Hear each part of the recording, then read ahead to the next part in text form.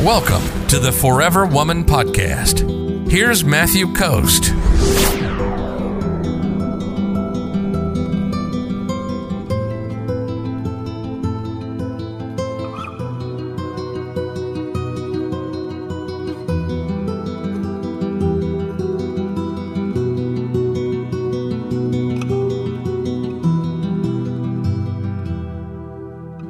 Zenet says, what about touching a guy on his knee when seated on a bench at the beach?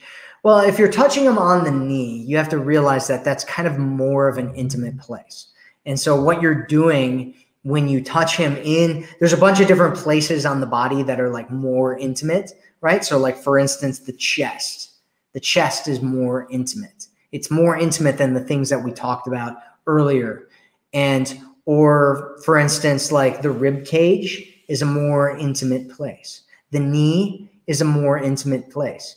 The thigh is a more intimate place.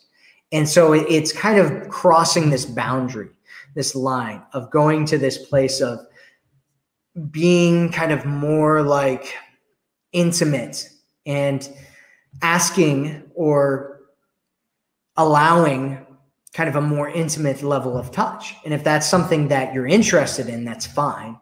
If it's something that you're not really interested in, you might want to hold back on that kind of a touch until you are more ready for kind of a deeper touch intimacy with a guy. So it really just kind of depends on where you are and what you want to open up in terms of being with a guy. If you're ready to attract a man who loves you, sees you, and cherishes you, visit theforeverwomanformula.com right now.